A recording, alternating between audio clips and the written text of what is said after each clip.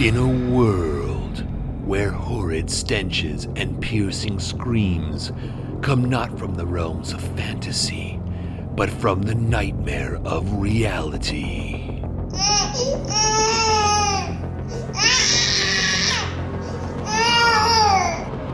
Come two heroes, bonded by love and the kind of desperation only parents can know. No! God, please, no! No! No! Behold, RPGs and Baby Makes 3, the greatest podcast in the history of all podcasts, by parents who have made a podcast about being gamers with a baby. Did I mention it's a podcast? Here are your hosts, Gretchen Hilmers and Rob Hessler.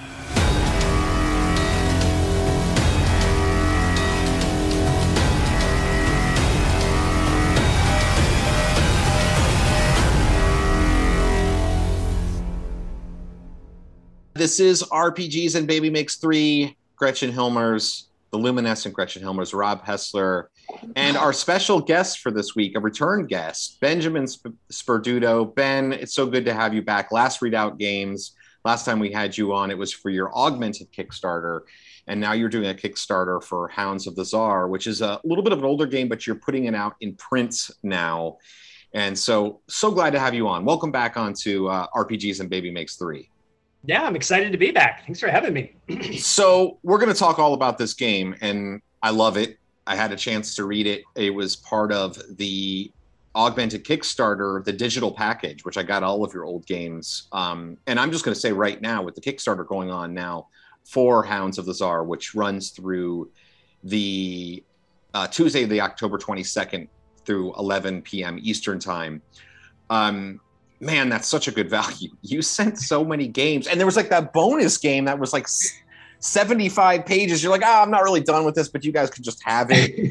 I mean, I was getting it off my chest more, I think, than everybody else's chest. Release it out into the world. But I want to talk about we're going to talk about Hounds of the Tsar. But before we do that, I have to ask you, first off, how do you pronounce Oprichniki? Oprichniki. Oprichniki, okay. That's the way I've heard it pronounced, so I could be wrong.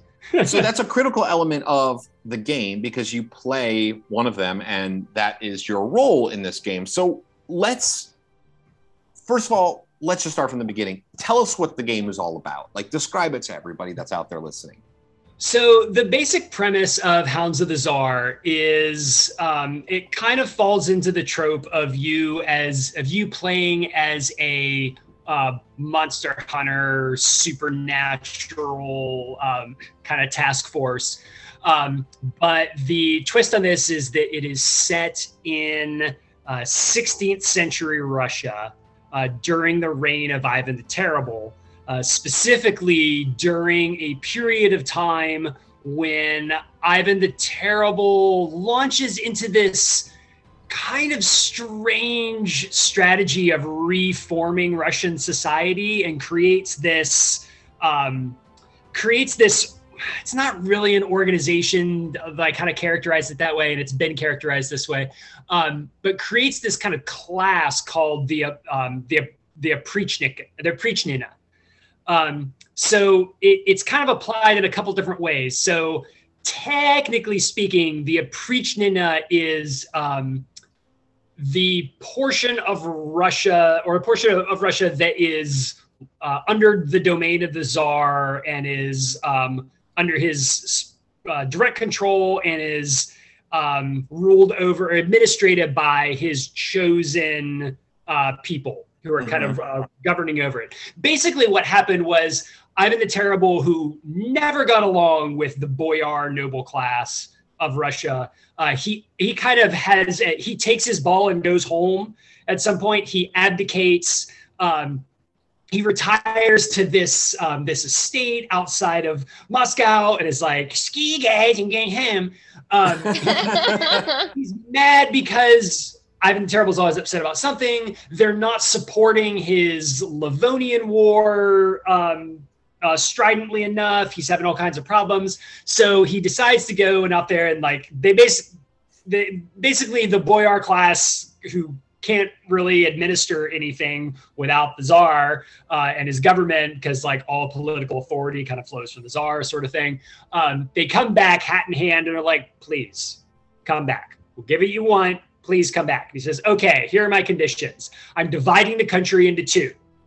All of the people who are loyal to me get all the best land and the rest of you get the scraps. He kind of like creates this group, this class of people called the Oprichniks.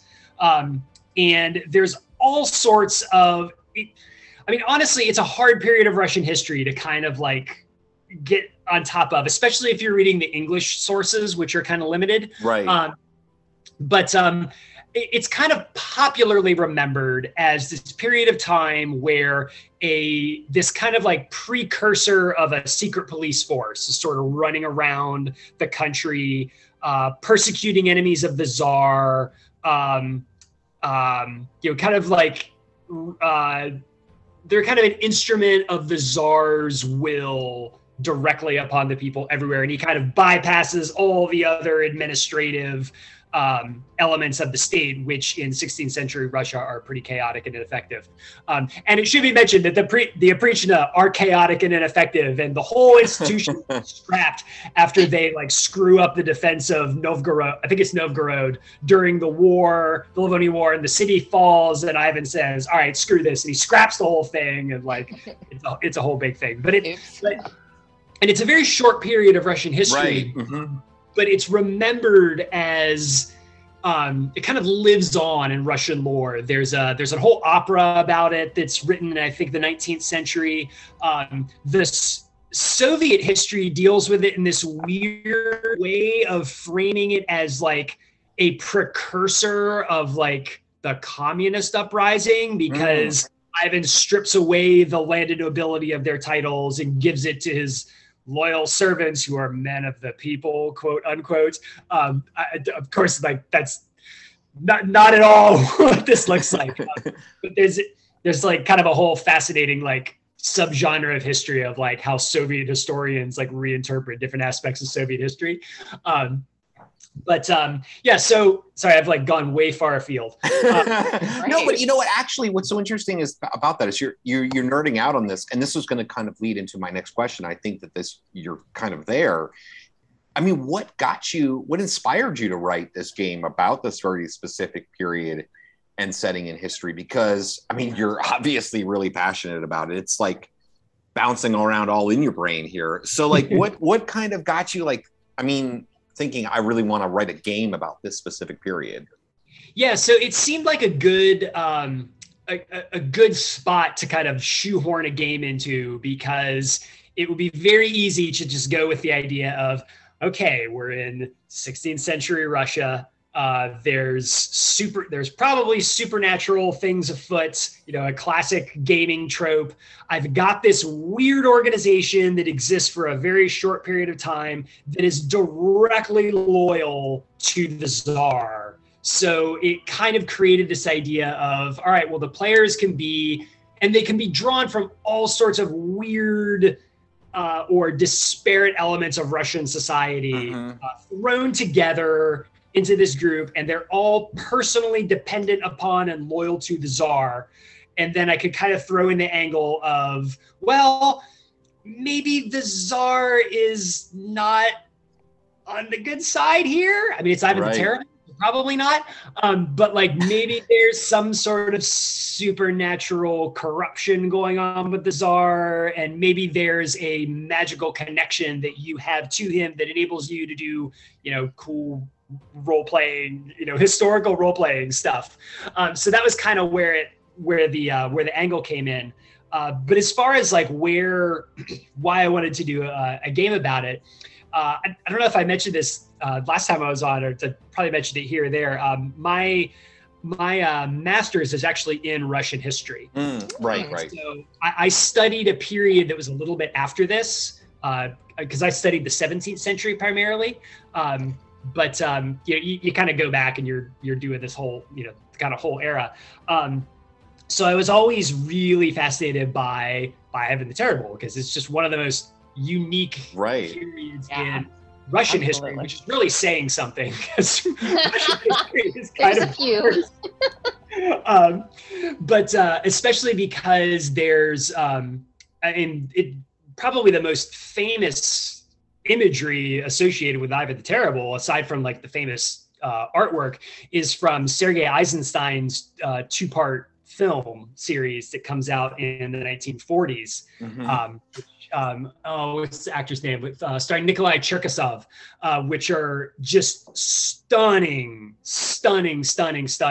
works of film. And they cover this whole era of the Oprichnia. And you get to see these kind of, these sort of roving gangs of Ivan the Terrible running around the realm, purging the realm of the Tsar's enemies. And there are descriptions of them from kind of contemporaneous descriptions of them. It's questionable accuracy. A lot of the written record for the time is either propaganda written by people opposed to the regime or by foreign mercenaries who were trying to impress other European lords into giving them jobs. That's like a whole time-honored trope of like early modern Europe. But they're described as they wear black. They have these dog heads on their saddles. They carry a broom with them because they're sweeping away the enemies of the Tsar. All this imagery, and I just had to throw it into a game. And I loved the idea of, and this is something that really comes across in the Eisenstein films, is the paranoia and suspicion of Ivan the Terrible that filters down into just every aspect of Russian government and Russian society. You could argue that that's kind of a through line through a lot of Russian history is this paranoia and suspicion of who's talking to who can I trust. The guy that runs my son's music school, actually, he's an American lawyer who works at a firm. He has a firm in Moscow. So he kind of represents like American businesses in Russia. And he was explaining to me one time that, the thing about Russian society and Russian culture is that like people in like the if you're in like someone's like inner circle or kind of inner family, like it's like a trust, and a trust and a love like none you will ever experience. But if you're outside of that, good luck. good luck breaking into or winning someone's confidence or getting someone, to support you on something, because, decades, centuries of these just oppressive regimes, an omnipresent police state, informants everywhere. Like you just don't know who you can trust. So I really wanted to bring that angle into the game. That's so cool. I love the way that you're describing that and your passion for it, and it shows in the game. And one of the things I think is really interesting, and I think this really comes from your extensive knowledge of Russian history, is the backgrounds that you put together, the sort of character creation tables where players have the option of sort of rolling or choosing, and they're very interesting. You've got character origin, flaws, and secrets. There's a characteristic called encounter, which essentially describes something horrible that the PC has seen before gameplay begins. And then as well as qualities, which can have in-game mechanical implications, but all of them feel like they're coming from a place of real understanding of the period, where when you put all of the pieces together, you have like a character that somebody like me who doesn't necessarily know barely anything about Russian history, like I felt like I could randomly roll on this and then like start to find myself in the mindset of like what one of these characters would be. So I don't know, beyond sort of rolling for attributes, and we'll get to that in a second, what were you kind of going for with these tables as far as the character creation process goes? And sort of what are you hoping that, am I kind of falling into what you were looking to get out of players, like playing the game, like, oh, because not everybody's going to know 16th century Russian history. Yeah, I mean, that's totally what I was aiming for. What's funny is I think if I'm remembering correctly, because like this game has existed in some way, shape, or form for many years. So I think a lot of those random tables actually preceded a lot of the rules for the game. They were kind of the first thing that I came up with. So you start out with kind of like, and I tried to like weight the charts a little bit so that, you're more likely to kind of come from one background than another. I always loved the random character creation from the Warhammer role-playing game, or the Warhammer fantasy RPG, which like you would roll out your stats and then you roll your career randomly, and you go into the game thinking like, oh, it's Warhammer, I'm going to be like a knight of the Empire or something. It's like, oh, I'm a rat catcher. Okay. I'm a barber surgeon. Wait, what? So I kind of tried to shoehorn in a lot of the kind of the cultural diversity of 16th century Russia. So, more often than not, you're going to be a Russian who is from like a couple different like social classes, but you could be from the noble class, you could be a foreigner, you could be, you could be from all of these kind of different places. And then from there, I wanted to have I knew it needed to have ready-made backgrounds, because most people are going to come into this not having a firm grip on or firm understanding of what 16th century Russia looks like, or what the social structure looks like and all of that. So I tried to make some of those background charts. So like creating like different relationships that you have, how did you come into the Tsar's surface? How did you first encounter the supernatural? Because I definitely wanted it to be like you're kind of someone who knows stuff is up. There's weird things going on in the dark corners of the realm.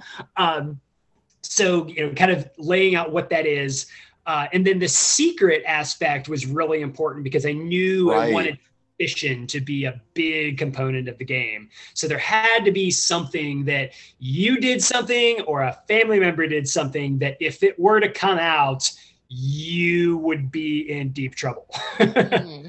Yeah, I love that actually. And what's kind of interesting, and that kind of gets, you've been talking a lot about the paranoia aspect. And what I love is that you've got actually a couple of mechanics in the game that play up on that. There's the randomized sort of mechanic of getting black marks. And we'll talk about that in a little bit because I want to talk about the Tsar die, which I'm really hoping that people watch this will back here the Kickstarter so that way that special die will be unlocked with a stretch goal, because that's what I really want. But also the in addition to that, you've got the loyalty track, and there is this really interesting, and Gretchen and I were talking about it in the car today, this really interesting sort of mechanic where if you do certain things, even if they actually might help you succeed in a given mission, they could actually point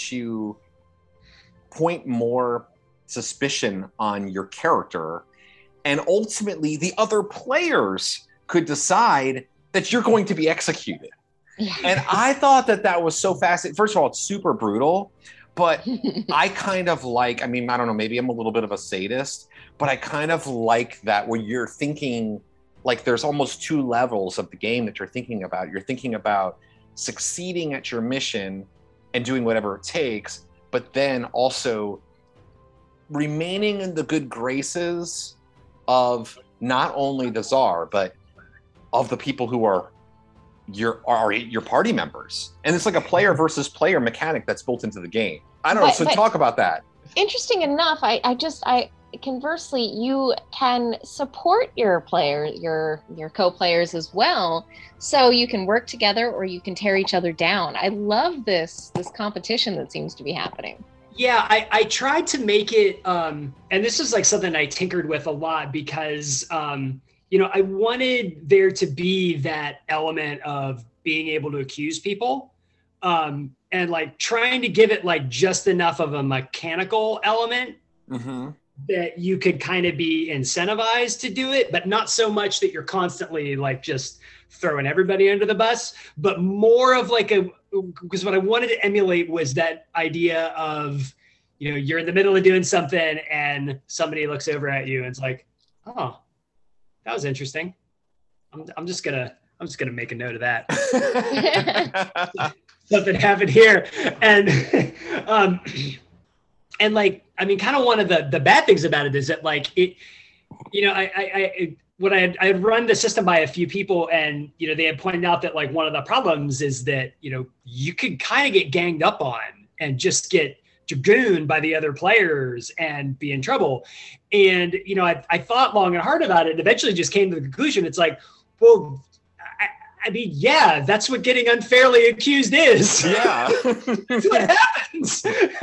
So, so I wanted to kind of bring that in as much as I could. And a lot of the inspiration for that system comes from a game called Cold City that was by, it was released, Contested Ground Studio was the name of the company did it. And oh God, I'm totally blanking on the guy's name. I'll remember it like halfway through. He also did the game,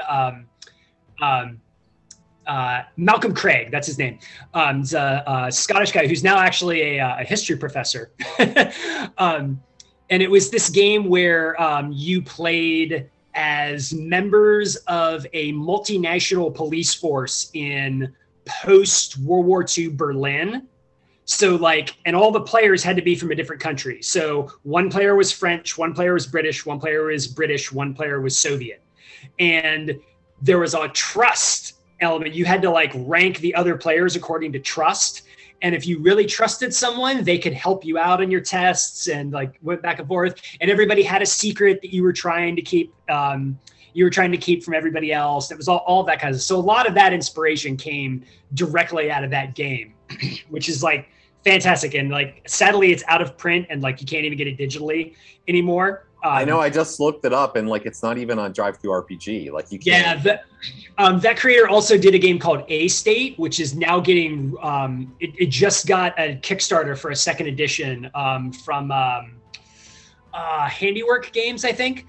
So I'm hoping that they could talk Malcolm into doing another edition of Cold City because it was incredible. But yeah, so I wanted to kind of get that same feel of like always having to like weigh every action that you take, of thinking about like, how is this going to be perceived? Because ultimately that's one of the things that kind of rips the Oprichnina apart, is that they're constantly informing on each other. And I mean, that's kind of what tears like a lot of these kind of like, you know, secret police organizations apart, is because even they don't know who to trust anymore, you know. And like, it's kind of like the age old like authoritarian impulse, is you have like one secret police agency that's being watched by another secret intelligence agency, and like so you're always kind of like trying to bounce off the two. Yeah, that's awesome. And just so that people know, it's like there are, within the loyalty mechanic, there are stipulations as to what allows you to accuse or defend a particular person. And to be fair, it is a little bit easier to defend one of your fellow party members than it is to accuse them. You have to like build up kind of the basis for an accusation before you can just go leveling them. I think there was an earlier version of the game where you basically could just like accuse anybody at any moment. And I was like, okay, well, that's, having seen like a Vampire the Masquerade game explode into like, you know, acrimony and like ruined friendships. Like, okay, we need something a little bit more, than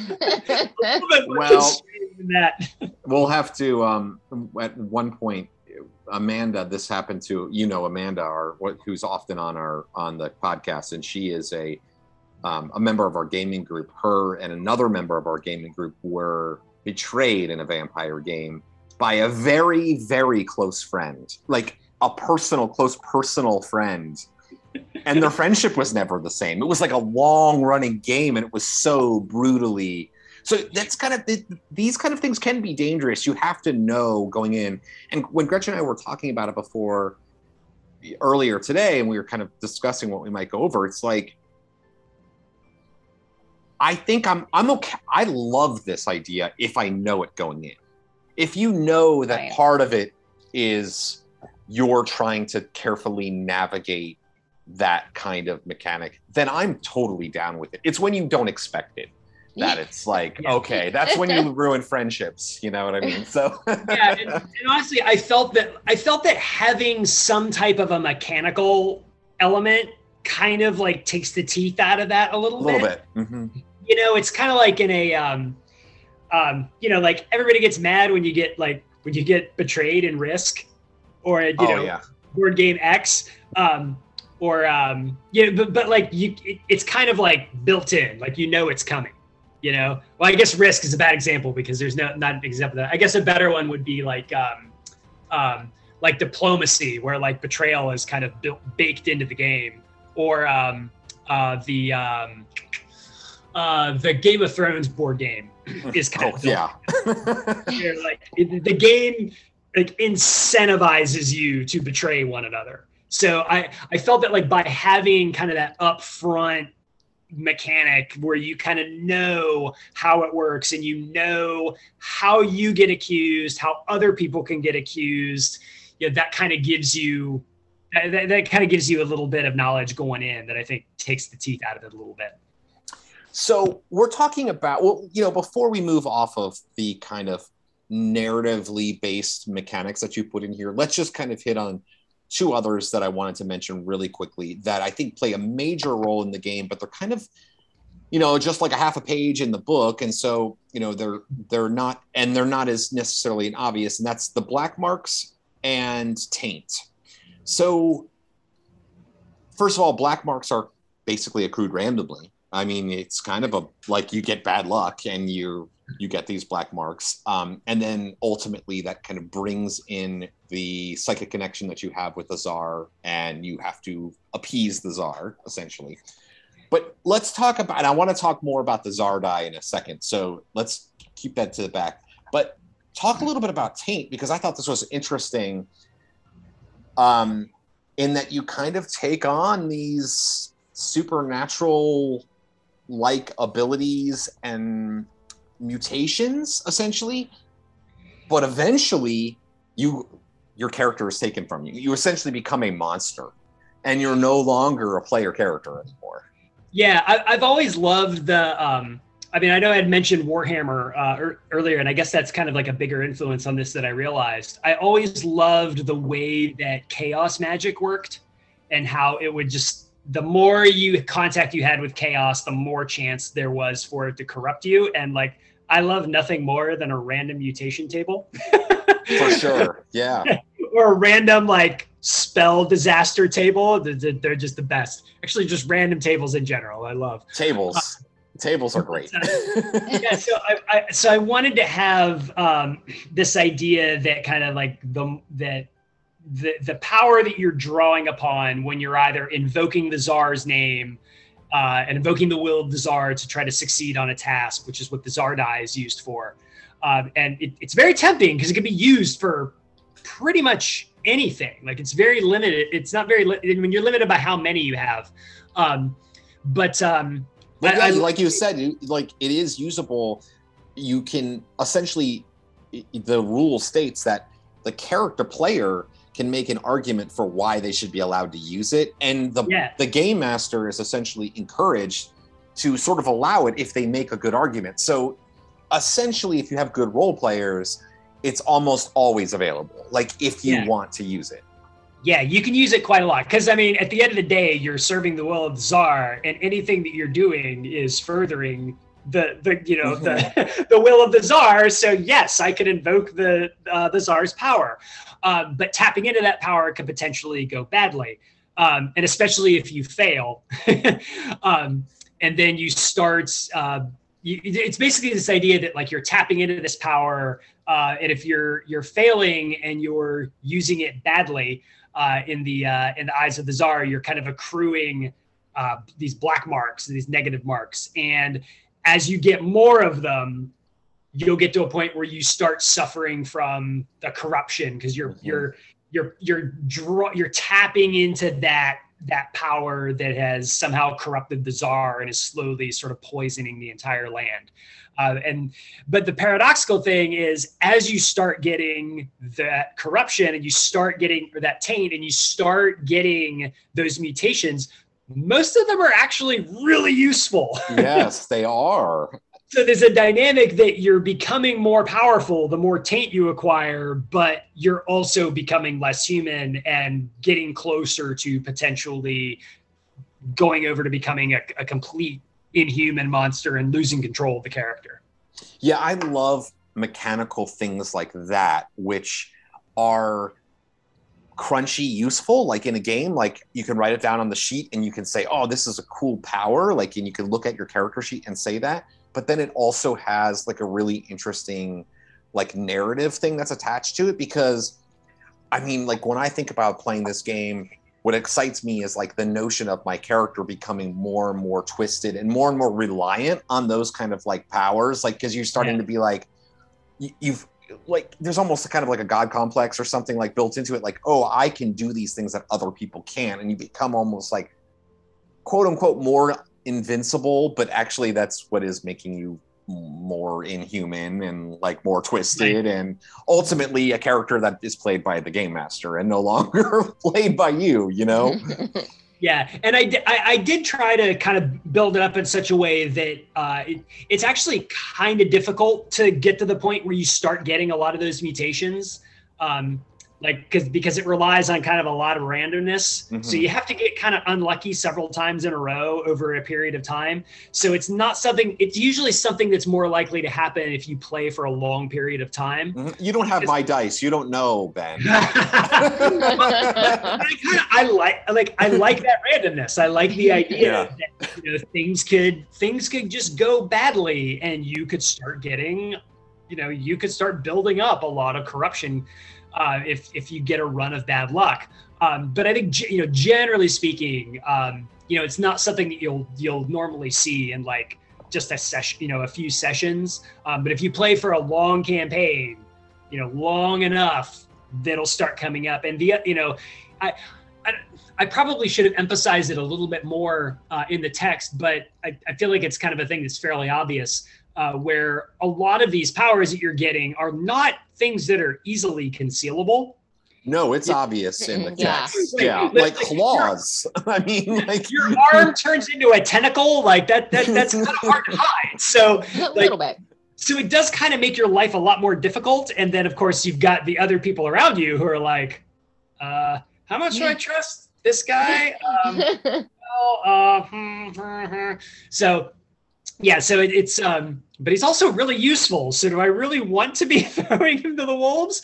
So I was kind of trying to walk a little bit of a balance there with that. Yeah, but I mean, I think that's what's great is because that's really the appeal of a long-term campaign where you kind of know. It's almost like like the a lot of the White Wolf games and things like that, where by the end, if you play it right, you kind of lose. I mean, you know what I mean? Like you're kind of moving towards like a darkness where the character becomes unplayable. And that is really appealing. I guess maybe I am a sadist. The more I think about this, the more I'm like, it's like I always like to play Call of Cthulhu because I kind of always hope inside that my character will die during the session, get ripped apart by some horrible monster. All right, well, let's talk a little bit about the kind of the real basics, like the rule set.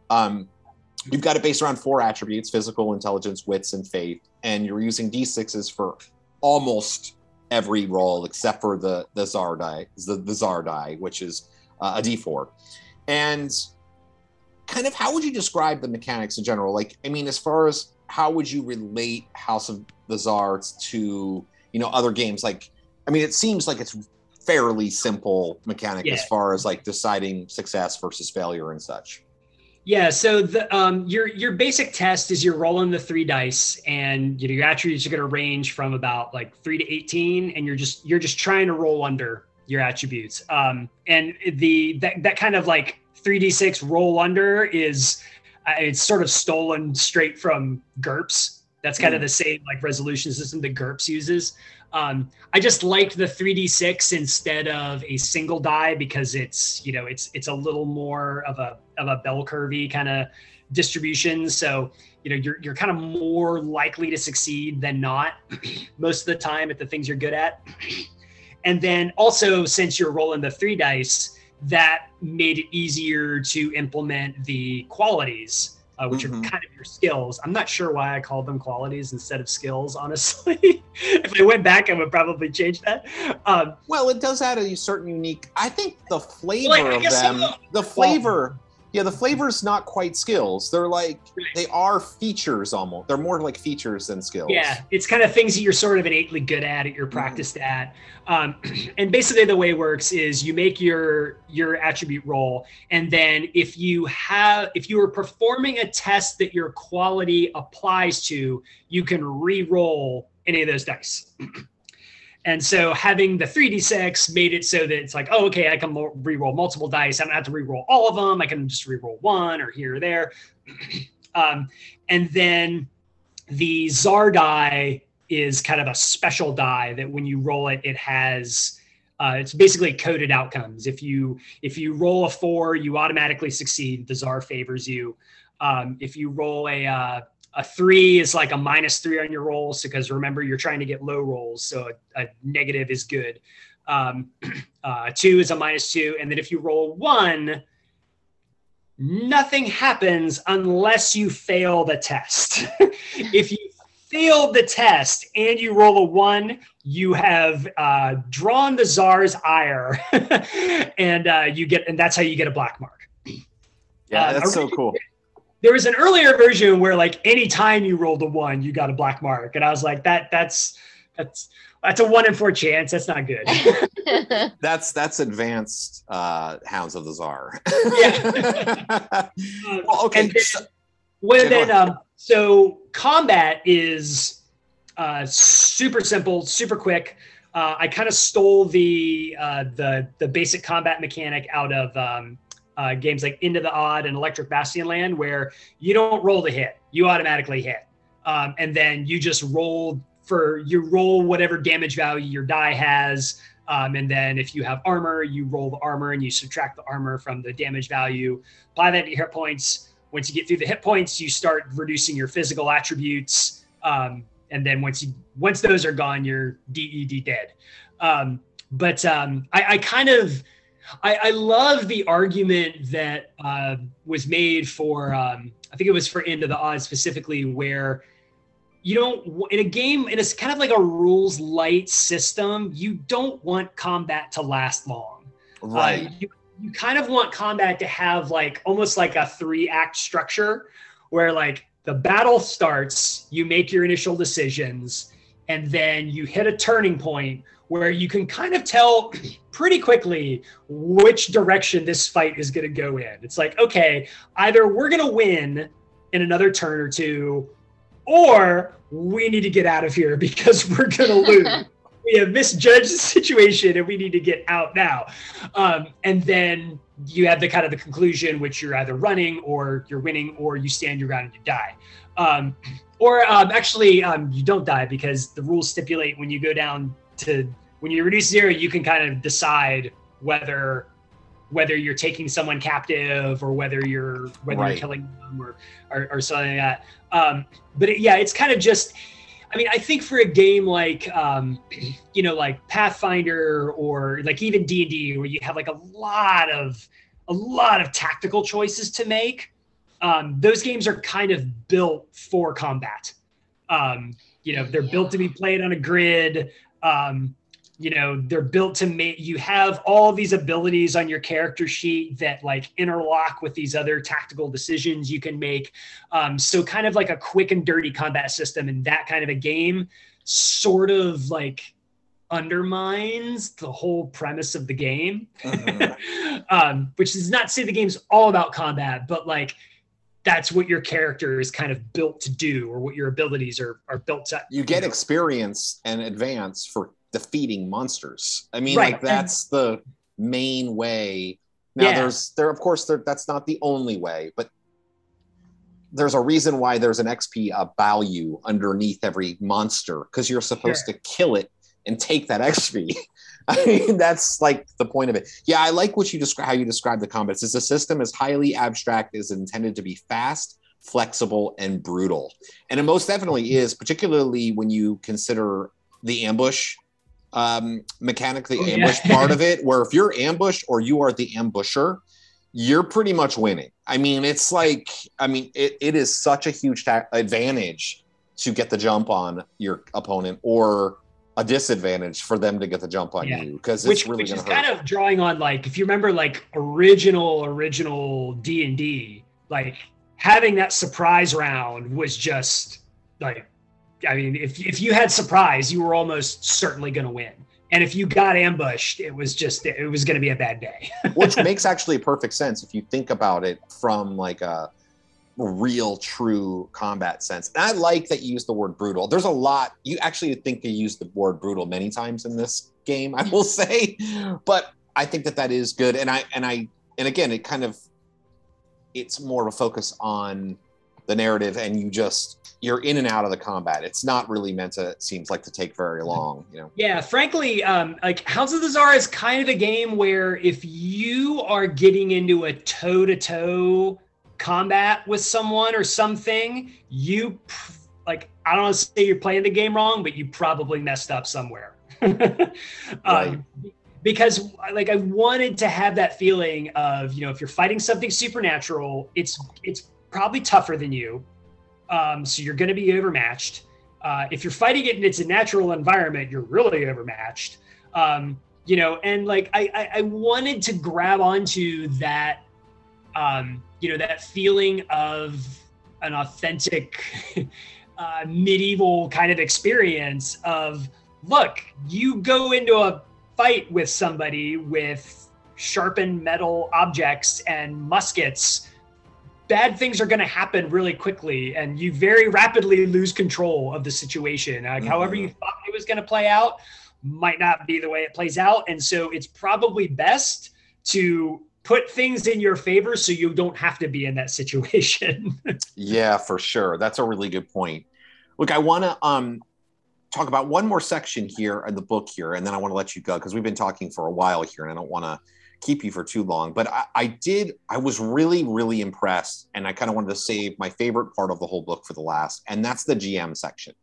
It's basically the last about 20 pages of the book, and you've got a really nice little overview of history in there, but you're also kind of giving us, like, as GMs, like a little bit of an out by kind of admitting, as we already talked about, that the history of that time period isn't really 100% clear, and that we shouldn't really be necessarily expected to have like a PhD in Russian history to like understand and be able to run the game. There's like enough there that we can grab a hold of, but you're not expecting, and nobody should expect, that you have to know all those details to run the game. But there is enough there, which is really nice. But I also really love how you have this section on magic, and you make it really very clear that it's just for NPCs. It's not a player thing. Like, the magic is like pretty much in the hands of the bad guys. I mean, you can do a little bit, there's ways to do magic, but like the magical creatures and the monsters are essentially in control of all of it. And for you to do it is really bad. I mean, it's going to probably cause you some trouble.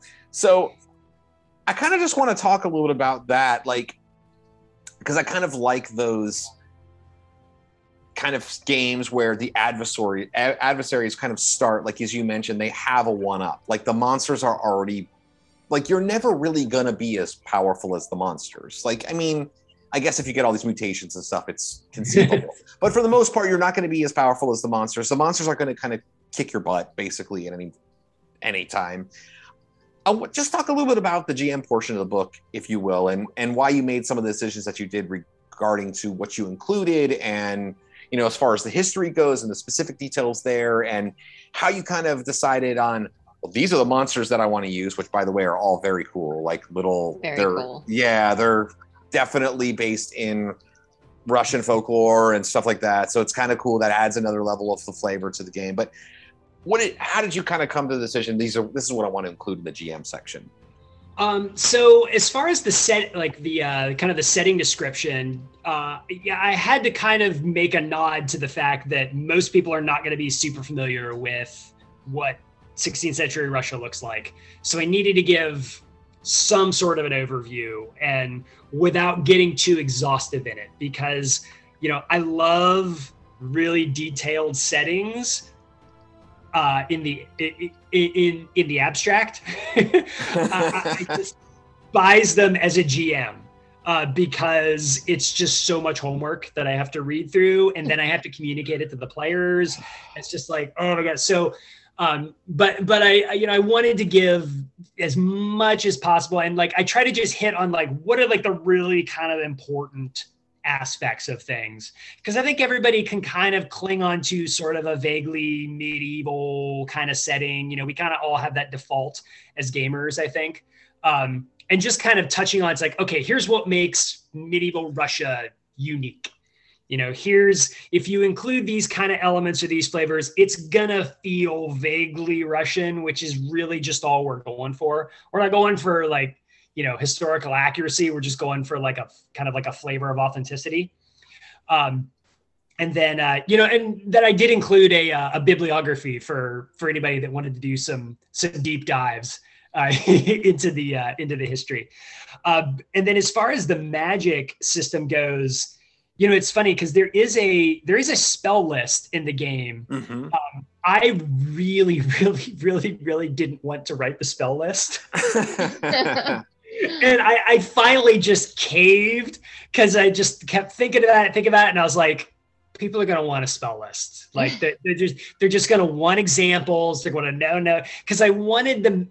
One of the things that I don't like about role-playing games in this genre is that magic never feels unique, or it never feels as mysterious as it feels in a lot of fiction. And even in a lot of fiction, it doesn't always end up feeling mysterious. Because like my favorite kind of magic is stuff from like old, like Robert E. Howard Conan. Yeah, yes, I know. Where like exactly. There's some sorcerer and like he grabs like a handful of something over here and something over here, and like he throws it and he says something, and then like something bad happens and you're like, what is that?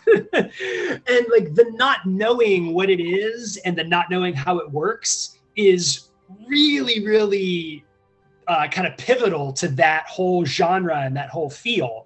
So I wanted to give GMs enough space to have like, look, if you don't want to think too much about magic, here's some random tables for like, like magical ingredients, magical, like how long effects last, this, that. Here's a spell list, keep it rare, just, use stuff from here, whatever. But also, if you want to totally make up a spell, have at it. Yeah, that's what I love. That's what I wanted to interject here, because I love, so this is, again, I'm like so sadistic here. There's like this, because you say like, there's a quote here. It says, because of this, many adversaries will be able to wield magic that is beyond the understanding and the abilities of the characters. You're essentially saying that the monsters can do whatever they want, and good luck characters. And the spell list, while it's actually pretty extensive that the players can utilize. But it is vague. Pretty basic, and it's vague. Yeah, so like, I mean, the Game Master, and I'm in that same place as you when it comes to like thinking of, like, I love the old school, sword and sorcery books where the magic is like, it's so special that like, for me, I'm like totally, hobbling player character magic. And the bad guys are going to be doing that crazy stuff like you're describing, like grabbing the skull and like, raising it in the air and light beams are shooting out of it and who knows what's happening. They're summoning some horrible thing, So I like that, because you're giving enough, like you said, that the players, there's something there to like grab a hold of, but it's not really like ultimately the Game Master has full control over how this stuff is going to work. Yeah, because like to me, like nothing kind of like sucks the magic. Well, the magic, as it were, out of the moment more than when the bad guy shows up and he starts doing something and one of the players says like, oh, he's casting this.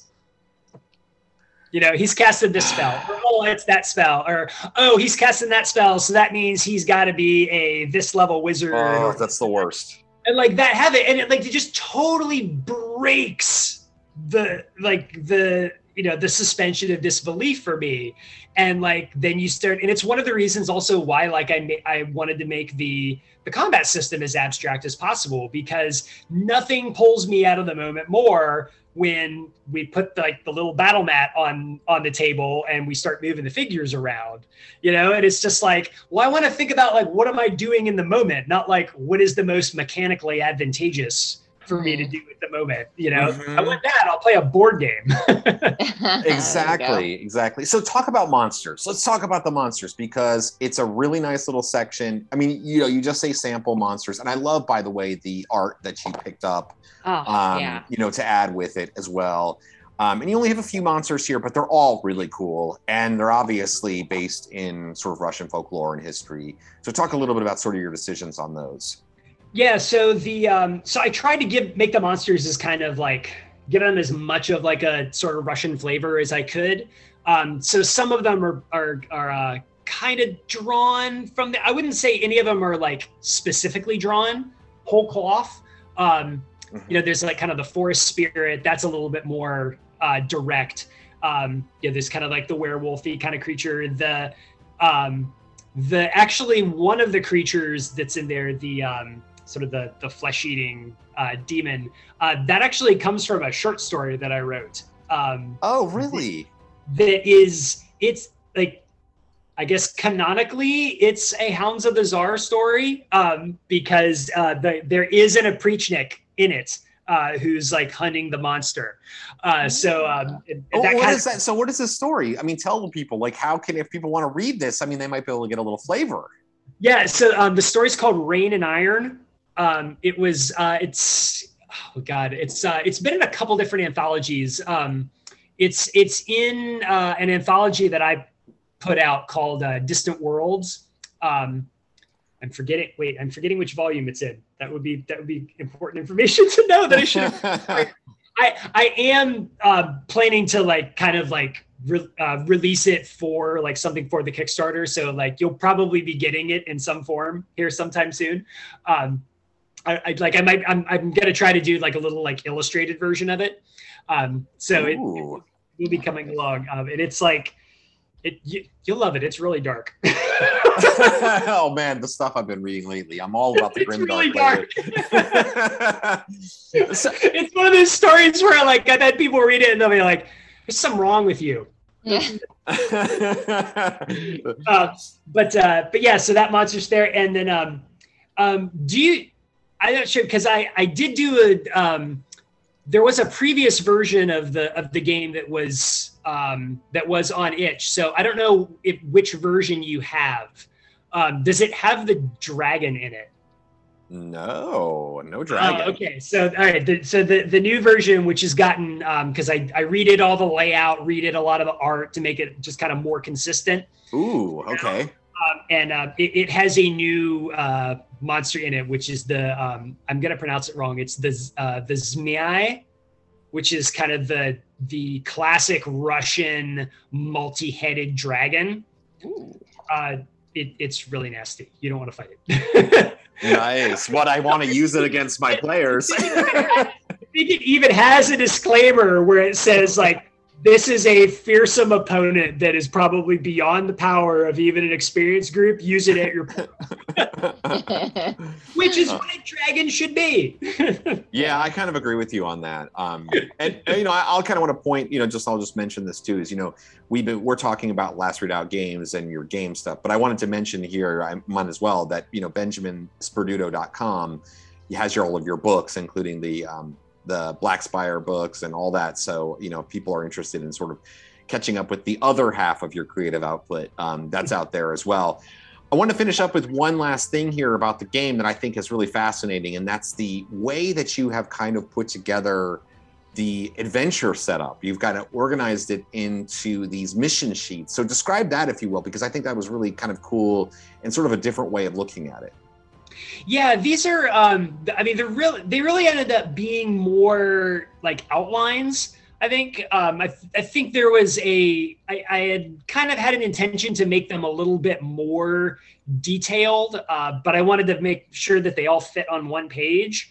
So the purpose of the mission sheets is really just kind of to give you a rough outline of an adventure framework of say like, okay, here's the location, here's the situation, here's a couple character names or a couple of figures that you could come up with that might be here. Here's some potential adversaries, and then kind of like a loose sort of kind of 3 or 4 act structure of like, this event's going to happen, and then this event happens, and then this event happens.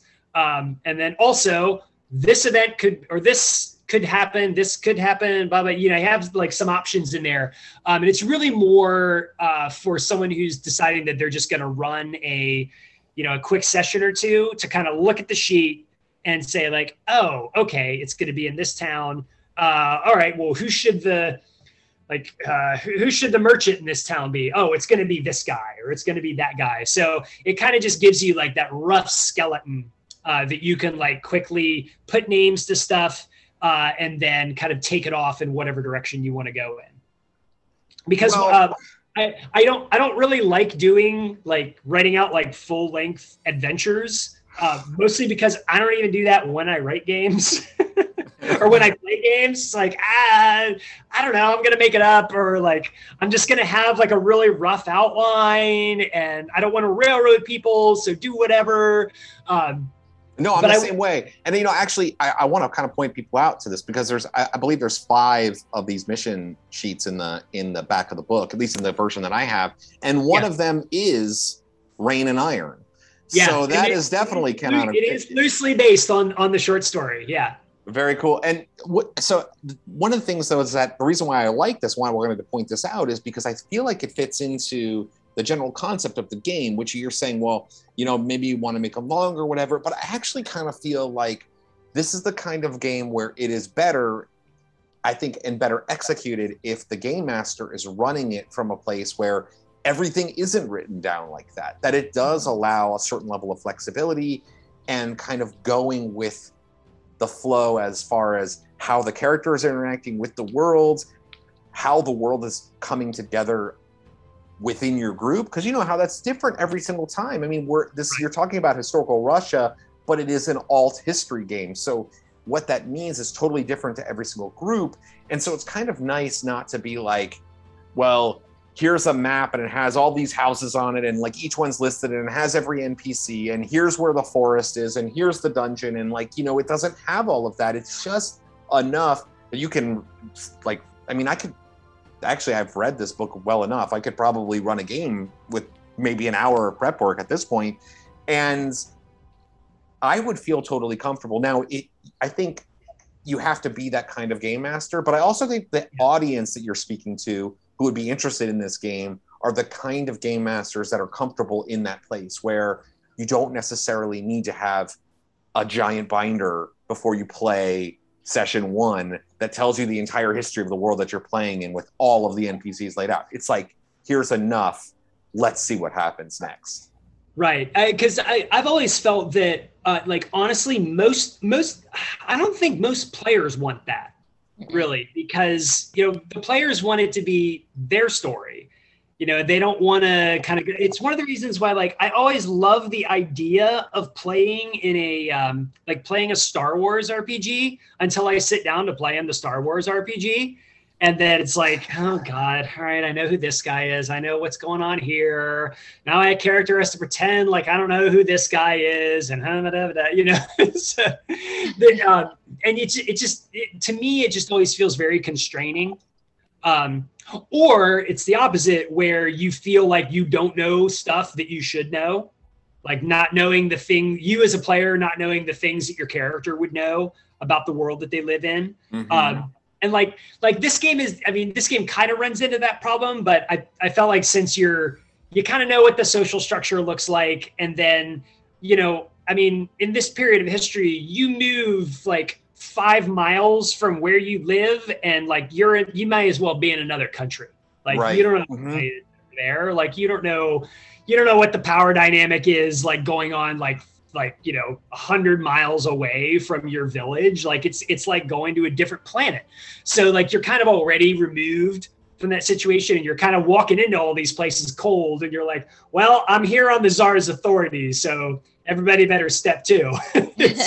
Yeah, and I think that, game masters, I think you can rely on the fact that your players are probably going to buy into whatever you're selling if you do a good job of selling it. Like, I ran, we were talking before we started the interview, a game that I feel has like a little bit of a similar heart, though a different background, and that's the D-Sanction. And I ran a game of the D-Sanction a couple of weeks ago, and one of the players is in the game is British, and we're playing like in an area that he knows like of in the real world, but he also knows that in the time period that we're playing in, like those details that he knows about the world now really didn't matter at all. So like it didn't impact that negatively. The most important thing was just getting the feel of what the game is about, and once you got the feel, I mean, isn't it kind of our jobs as game masters to just sort of professionally BS our way through like a session and then just do it again the next session and then do it again the next session, just perpetually for as long as we can get away with it? Yeah, and I think players generally are like willing to kind of go with the flow of stuff. I've always felt like, as running games where, stuff will happen and I'll just like obsess about something for like 2 days. If like, oh God, that one stretch was just so awkward, or like, and then like I'll ask somebody, they're like, oh yeah, I didn't even notice, whatever. Like it's like, right. Weird, but like whatever, we forgot about it. Yeah, right. That's not even, and those are never the moments that people even fixate on anyway. Like players always find their own thing that you don't think like matters at all is the most important thing of their entire adventure. So I kind of feel like what's great about this game is it gives you enough detail and enough to work with that you can have a nice, strong, solid foundation to build the game on. And then each table can kind of take it their own direction. And I think that that's what I love about these mission sheets, because they're not necessarily, actually one of the hardest things for me is like thinking of names and village locations and stuff like that feels period specific, and you give her those details, and like that's all I need. Like once I can do that, stories are stories. You know what I mean? Stories are stories. So like once you kind of have those details figured out, I think it goes a long way. So anyway, I love the game, and I know you've doubled your goal amount at the time of this recording here so far. So congratulations on that. You've already met your goal, but as I mentioned before, I really want you to get to the 2000 goal, because I really want to get that Tsar die, the special limited edition D4. The very last minute Kickstarter edition. Just wants the shiny Click-Clacks. What you did not see was me like designing it and like putting like each image that's on it, like mapping each of it onto the side of the D4, and then seeing the rendered example of the D4, and then remembering it's like, oh, that's not how a D4 works, Ben. It's not one thing on each side. Oh no. And then spending like 20 minutes looking at one of my D4s, trying to figure out how all the sides were mapped so that everything would come together. Oh my God. Hilarious. Oh my God. The trials and tribulations of a game designer, apparently. Well, Ben, if people want to get a hold of Back the Kickstarter, find all of your games, what's the best way for people to do that? How can people get a hold of you? How can people not only find this game, but find your other games? Because you've done a lot of really great games. I mean, we've talked about, I love Weirdwood. I haven't gotten a chance to dive into Augmented yet, but I can't wait to play a rules light Cyberpunk game, because I love Cyberpunk and I hate every Cyberpunk game. So it's kind of like you in Star Wars. I like open up, I'm like, yeah, Cyberpunk's awesome. And then I'm like, damn it, there's a lot of rules. Yep. And I don't really want to play it. So I'm excited about that. And this game looks amazing, and I can't wait to play it. if people want to back this game, people want to find out more about any of your games, how can they do that? What's the best way for people to do that? Yeah, so Hounds of the Tsar will be running for the next couple weeks on Kickstarter. It's Hounds of the Tsar print edition, so where you can find it. And then for all my other stuff, you can get digitally. You can go to the main website, which is www.lastredoubtgames.com. You can actually order physical copies of Weirdwood and Augmented directly from the website now. I saw that. I was excited that you could finally bit the bullet and set that up. And then you can get all the games digitally on itch.io or DriveThruRPG. Yeah, and I'm going to say it again. If people are not yet really familiar with your games, the best way I think to get involved to back it on the Kickstarter is just do the House of the Tsar or the Hounds of the Tsar print copy with all the PDFs. It's like $50, but you get so many games and so much content. Oh my God. I mean, it's just ridiculous because we did that for the Augmented Kickstarter, and it's like I haven't even read all the games. I'm not even gonna lie. There's so much there, and it's all different genres. They're all equally well researched and have this really incredible background or a story that relates to you, and they're all really great. So Ben, we really appreciate you coming on today. I'd say the consistency for all of them is like kind of this like rules light approach. We're trying to like kind of give you permission to sort of do what you want with the game. And on the Kickstarter, you can actually add on. You can do add-ons for physical copies of Weirdwood and Augmented. As well. I couldn't recommend Weirdwood enough. I mean, it was just such a that turned. It's so much. I actually was listening to one of your episodes the other day while I was on a flight, and it was the one where you were talking. It was the car episode where you were talking about running Weirdwood, and like listening to that whole setup and that whole situation was like, it was like, that is exactly why I did that game the way it was. It's one of the most powerful. It's something I never would have come up with in a million years on my own. It was one of the more powerful role-playing experiences I've ever had. And that's a sign of a good game. I mean, good players too, but when a game has enough rules to guide you in a certain direction so that there's like an internal consistency, but allows enough freedom that good players can play well in that game. I think that's like the kind of medium that I'm always looking for. Now, sometimes a game can have a lot more rules and still do that, but the more you add, the better you got to be at making rules in order to stay in that place. And it's usually really hard. So I feel really good about this, and I can't wait to play Hounds of the Tsar. And Ben, we really appreciate you coming on, man, and telling us all about it. We'll be keeping our fingers crossed for that $2,000 mark, so that way that Rob can have his own D4 to use with his gameplay. All right, well, thanks for having me. This has been great. RPGs and Baby Makes 3 is a production of Gretchen and Rob sitting on their couch.